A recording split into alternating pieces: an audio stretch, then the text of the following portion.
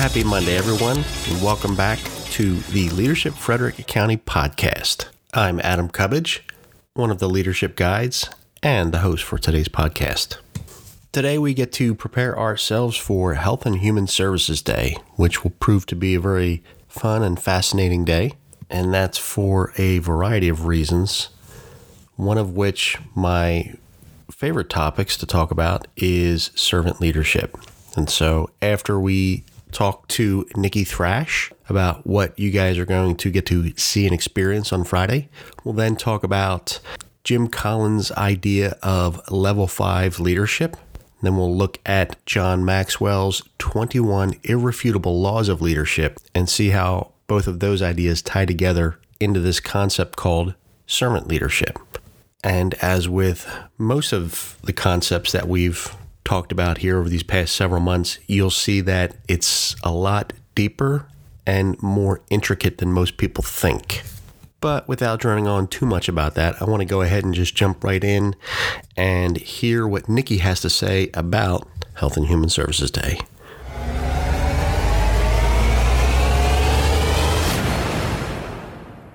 Hey, everyone. So with us today, we have Niki Thrash, who is the representative for the Nonprofit Alliance with Leadership Frederick County. Niki, how are you? I'm great. Thank you. How are you doing? I'm doing well. So we're super excited to hear all about Health and Human Services Day. And I wanted to know from you first, what do you want the LFC students to get out of Health and Human Services Day? I would like... Here's the vision. Let me say that. There's a general perception that when we talk about health and human services, we're talking about how a community cares for the neediest of its citizens, the most vulnerable among us. And I believe that one of the many lessons we learned from our COVID pandemic, now entering its third year, is that we're all vulnerable in one way or another, in more ways than we could have imagined, and that health and human services aren't really just about those people. It's about all of us.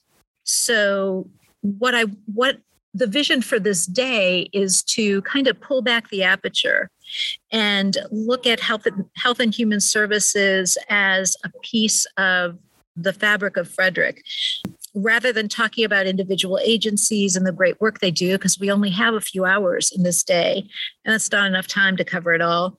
And what we want to focus on is the collaboration within the field and the resulting tapestry of services that makes Frederick so unique. Someone called it the special sauce that makes Frederick. And so, and about the collaborative leadership that happens in order to make it work. So we're focusing on partnership, leadership, collaborating. And I want the class to see this as a more of a strategic look. Like, how does health and human services fit into the business community? Because it's a really, really critical part. And you might not think so. So take a look at it. And when you look deeper about that, think about it's not just a business being a sponsor for an event, so to speak. There's other things that we can be supportive of each other. And so I think that's one of the things that I think is really important about this day. That's fantastic. I like hearing that. And the imagery of the tapestry for me is really powerful because having gone through LFC before, I know what I experienced and just how amazed I was, like you're saying, how this all fits into the community and how everything ties together. That was my experience a few years ago. What are the current students going to get to experience, and what are some of the highlights coming up on Friday? So we wanted to give the class a couple of different opportunities. First of all, I know everybody doesn't like to just sit and listen all day. So for all the content providers, conversation has been about conversation. So in the first part of the day, we're going to break up into 4 different groups, and we'll kind of do a round robin of 4 topic areas, say. 2 of them, and I don't know, do you want me to go into what it is, or do you want to surprise them? It's up to you. You're the content provider. So if you want, So we're going to, I may as well give it to you, and then you can be thinking about it, and maybe the class can be thinking about the things they'd like to ask, the things Sure. they'd like to know. But again, with the idea of collaboration, partnership, and connecting, we're going to have a keynote talk, which is going to kind of put the whole day together. And that's going to be Josh Pedersen, who's now with United Way Worldwide. And he was actually in my leadership class. We together were voted the two to speak at our graduation. So it's kind of fun working back with him again. That's awesome. And so then we're going to move into this small group discussions. And basically there'll be 4 topic areas. One of them will be the director of 211 for Frederick that is going to be there, Susie Borg. And 211 is how the community and all of us can connect to each other. So I thought that was an important place to start. Carrie McHugh, who's with Helen J. Serini Foundation, is going to be talking about Frederick funders. One of the things that occurred at the very start of the pandemic was an incredible collaboration among the funders in our community to pool together resources to help the community through the earliest parts of the pandemic. And that's been ongoing. So that collaborative work among funders is actually really, really unique. And so we've invited Carrie to talk a bit about that. We're going to be at the Arc of Frederick all day. And so we want the class to have a chance to experience hands-on. What does that mean? What happens at the ARC, and why is that important to health and human services of our community? Mission of Mercy is going to be there with their remote or their mobile van. And again, it's going to be a hands-on experience to see exactly how that service works in our community and how that connects to us. Then we're going to have 2 individuals talk about their personal journeys, their personal leadership journeys, and how that journey led them to a movement that is changing the community. And we feel like, and I'm not revealing all the names, okay? That's fine. That's fine. You have to wait. Sell the sizzle, not the steak. There you go. So we'll have these 2 incredible leadership stories and how they take that personal experience into the community and make important community change. We've arranged for a panel. There's going to be a panel discussion. And again, I'm trying to encourage the panel to respond to questions. And so I think we may have we're putting out a survey to the class, asking for them to submit questions in advance so we can prepare the panelists. And basically what we want to do is, because we're all kind of tired of just repeating the stories of COVID, but there's been incredible lessons in COVID that have moved these organizations forward. And there have been innovations that have come together because of the pandemic that have now moved all of us forward. And so we want to kind of take a look at that and talk about that. And the organizations include Nick Brown from the Religious Coalition, Shannon Alshire from the Mental Health Association, Inga James with Hartley House, and Malcolm Fergal with the Frederick County Healthcare Coalition. And we chose those organizations because they have such a broad reach in the community, and they are organizations with whom so many others are connected in order to serve those clients in various ways. And with the pandemic, the importance of everyone's mental health is so critical that we just really wanted to focus on that as well. And then, of course, we'll have Frederick Health is going to talk to us about what's happening at Frederick Health and really kind of how it all ties together, because they're the big guy in the community. So that's the day. And we really wanted to make sure that people felt engaged, that they had an opportunity to ask questions and really dive in and not just listen. And we wanted them to get up and move around so they wouldn't be bored. And I didn't want to be using a bus and going from place to place because that just wastes time. And this is such a big topic, and we wanted to fill in every moment we could. So that's kind of the overview. That's awesome. You can let your panel know that last one in Government Day when we had the panel, the class was very, very engaged with the panel. and ask a lot of tough questions. So you can prep your panel folks for that. Excellent. That's good to know. So I know when I came out of it a few years ago, I had this just like, what do I do with all this? Like what? Oh my gosh, how can I, be more involved? What can I do? So in retrospect, thinking of that, what do we want, or what's something you want the current students to think about in the days, in this week leading up to Health and Human Services Day? In my personal leadership journey, LFC was pivotal for me.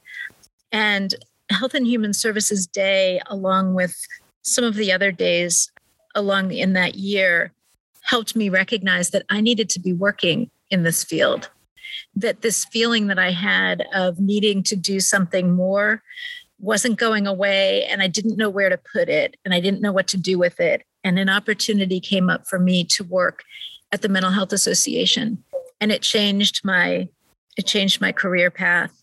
And I don't know that everybody in the class can change their career path, obviously. However, I'm hoping that what will happen is there'll be connections made, that everyone will be able to see the influence that they can have on another human being's life in some way. And maybe it's going to be serving on a board, and maybe it's going to be volunteering, or maybe it's just going to be awareness, so that when they see an employee struggling, that they know that there's a walk-in clinic that they can go to for mental health support. So I think that there's a lot of pieces. There's a lot of connecting that can happen, and just opening the conversation and normalizing the conversation around health and human services. So it's not about other people, it's about us. Yeah, that's fantastic. I remember, I don't know if you guys did that exercise that Rick had us do, where we mapped out all the agencies and places and companies we knew. Right. Yes. Yeah.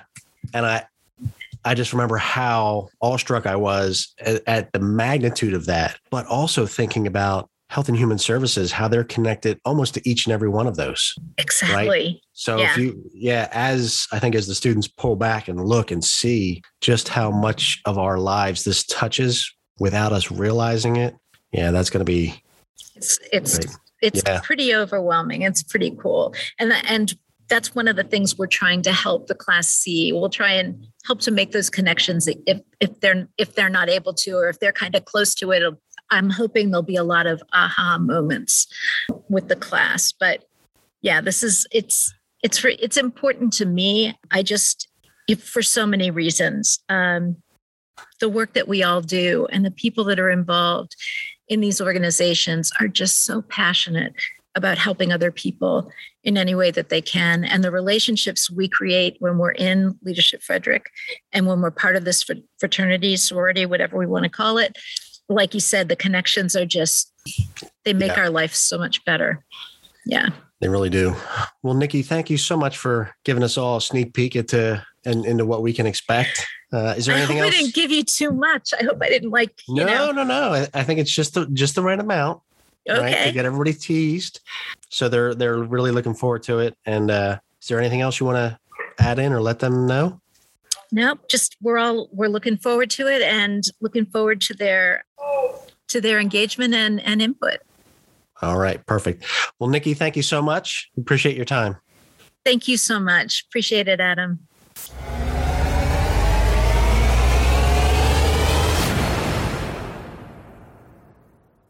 What did I tell you? Just another great interview. So let's move over to the Leaders Corner, where we can talk about the first concept I want to bring up is the idea of level 5 leadership. So if you've ever heard somebody use the term getting the right people in the right seats or getting people on the bus, that comes from Jim Collins' book, Good to Great.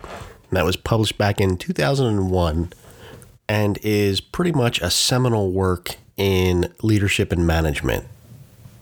And the idea is that there's this paradoxical blend of humility and drive amongst certain people who are really just focused on the good of the people and the organization. And we call those level 5 leaders. So one thing to take away is that you can train to be a level 5 leader, but there are certain, prerequisites that Jim Collins talks about. Morality and ethics being probably the key ones at the beginning. So the idea is if you lack, moral fiber and don't really have either a personal code of ethics or something that you use as your North Star, then likely being a level 5 leader is out of reach for you. That said, my interaction with most of you has led me to believe that that is not the case, right? I've seen, talked to, and interacted with you all and can say, I think with some confidence, a lot of confidence, that you all are driven by, have a passion for helping, for service, and have a good moral center of gravity. And so that's why I feel comfortable introducing this topic to you all. Now, at the bottom, we have, I think where most of us, if we're honest with ourselves, we've all been, is the level 1, the highly capable individual. Now, these are the people who, through their hard work, diligent effort, knowledge, skills, abilities, they're productive, they contribute, they're in there doing all the right things. Those are level 1. Eventually, they migrate to level 2, which is the contributing team member. Those are the folks who are, really, really good team players. They want to bring their talents to help the team achieve those group objectives, but there's still that desire to be recognized, noticed for their contributions, which is fine. We've all been there. We like it when we get the pat on the back. And honestly, I think that's the right place to be for a lot of young emergent leaders, because then that takes them to being a level 3 competent manager. This is the idea where you start putting the right people in the right seats. These competent managers, they're able to organize really effectively and efficiently the people, resources, technology, all of the things around them that work towards accomplishing goals and objectives. The big idea here, though, is that these goals and objectives, the things that these competent managers are working towards, are already predetermined. And that's important because to become effective, to become that level 4 and 5 leader, this is where managers go to leaders in that they start casting a vision. And so level 4, we have those effective leaders. They're really able to bring people together and get them excited. And, we say catalyze commitment, get them really enthusiastic, supportive, in pursuit of this compelling idea, this vision, this mission. Level 4 leaders are tremendous force of nature. They really get a lot of stuff done. However, the thing that separates those level 4 from the level 5 leaders is that the level 4 still have that, say, twinge of wanting to be recognized or are pursuing whatever grandiose vision for themselves. Level 4 leaders are the ones that are looking at how can I get ahead? How can I get promoted? How can I make a difference? How can I do this? And I'm not saying that that's a bad thing. I've been there. I'm sure many of you have as well. But it's when that passion, that energy, that drive for something bigger than yourself takes over. That's where these level 5 leaders emerge. We call those, or Jim Collins calls those, executive leaders, level 5 leaders. They are really concerned with building this enduring greatness, this legacy, this idea that they are so committed and passionate to that they understand and recognize in order to do that, they have to make everyone around them better. They want to do that. And regardless of any circumstances around them, they are just absolutely driven to accomplish a mission, not for themselves, but for their people and for the organization. And if you've ever been fortunate enough to be around somebody like that, you'll understand. Level 5 leaders are truly the transformational difference makers, the folks that are the ones moving a big idea forward. And the funny thing is, Jim Collins is not shy when he talks about this paradox, this idea that these people have a huge mix of this personal humility where they know that they're really not at the center of anything, that they're maximizing other people's skills, talents, strengths, but they have this indomitable will. They know that they're going to get this thing done, first and foremost because of the cause. They really are truly passionate about it. And as was put in the handouts, the predominant theme that permeated these 11 companies out of the 1,400 plus that Jim Collins looked at had these level 5 leaders.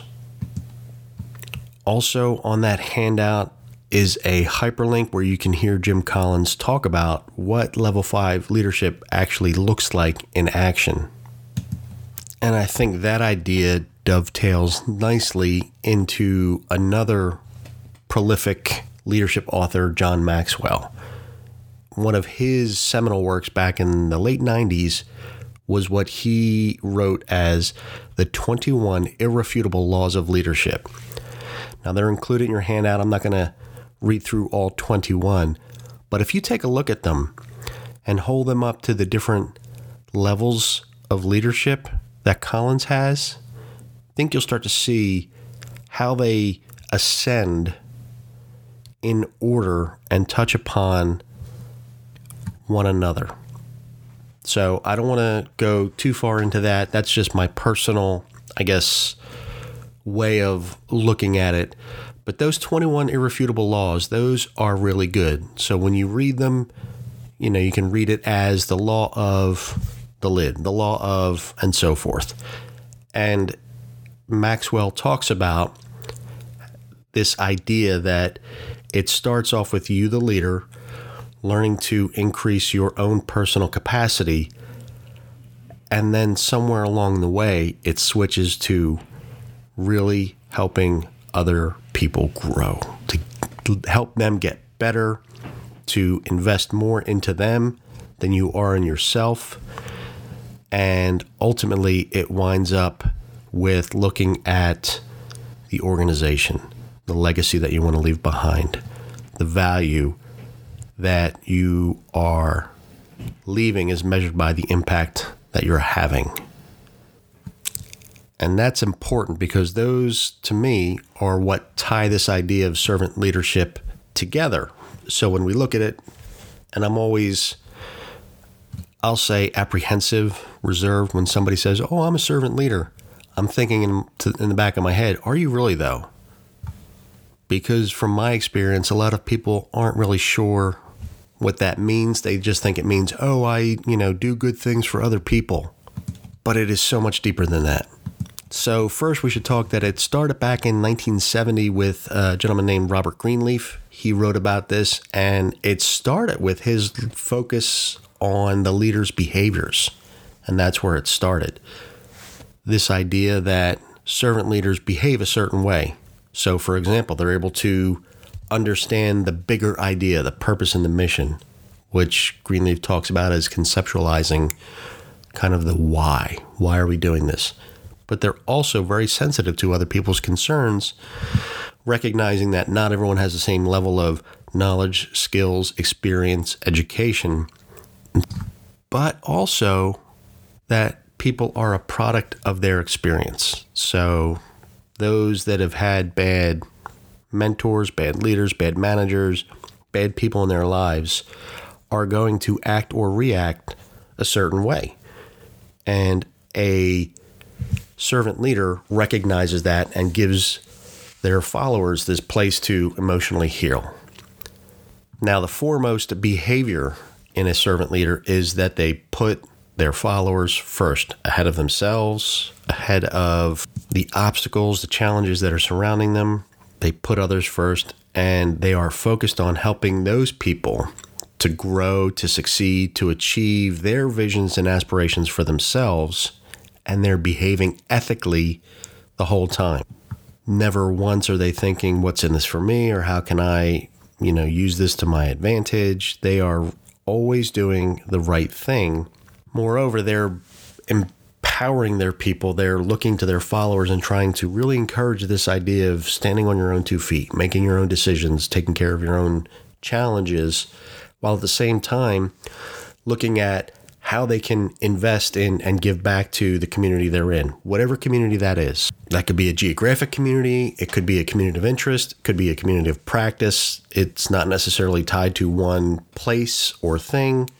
They just know that they have this sense of community and they want to give back because for them, they feel like they have a moral obligation to do that. Now, others have picked up the mantle of Greenleaf and run with this idea of servant leadership and looked at it and studied it and came up with 10 universal characteristics. And that's not to say that if you're lacking or not strong in one of those that you can't or are not a servant leader. That's not what that means. What it does mean is that this is the default setting for people who are servant leaders, where this is what they tend towards and are working on in themselves. This idea of listening and empathy and healing, being aware and in tune with what's going on around them, seeing the bigger picture, explaining that to others and getting them to buy in on how that will help transform a community. That is what servant leaders do. That's what they're known for. That's what they are all about. It says, servant leadership begins with this natural inclination that first and foremost, people want to serve. And as we go through Friday and see and meet a bunch of different folks in the community for Health and Human Services Day, I think you're going to see clearly how servant leadership plays itself out. Now, there are many of you who are thinking, am I a servant leader? Or I know I'm a servant leader. Well, if you're so sure, there is a questionnaire in the back of your packet that has 28 questions. The idea is for you to give that survey to 2 people, have them fill it out, give it back to you, add up the scores, divide by 2, and then place your answers at the bottom. You can technically do this for yourself, and that's a self-assessment to see where you're at with your servant leadership. But in reality, if we really want to know how others perceive us, if they see us as a servant leader, then you can pass this out. Now, this ties to one of the other concepts that Jim Collins had in his book, Good to Great, which is we as leaders need to confront the brutal facts. So if we're really inspired to make change and we really want to see ourselves, or we really want to be servant leaders, then this is a great exercise for you to see how other people perceive you. Now, some of you just had that gurgle in your stomach, like when you've eaten Taco Bell. I get it. It's not always pleasant to think about and receive feedback from others about something you consider yourself to be or not be. And to that, I will say, so what? This is that point where you need to lean into the discomfort if you're serious about making yourself a better leader. But with that, we are running up on our time, and I want to say thank you guys very much. I really look forward to Friday. I've got a really cool exercise for us all to participate in. I think you guys will get a kick out of that. But for now, I want you all to go out there and do great things. Be the kind of leaders that I know you can be. Have a great day.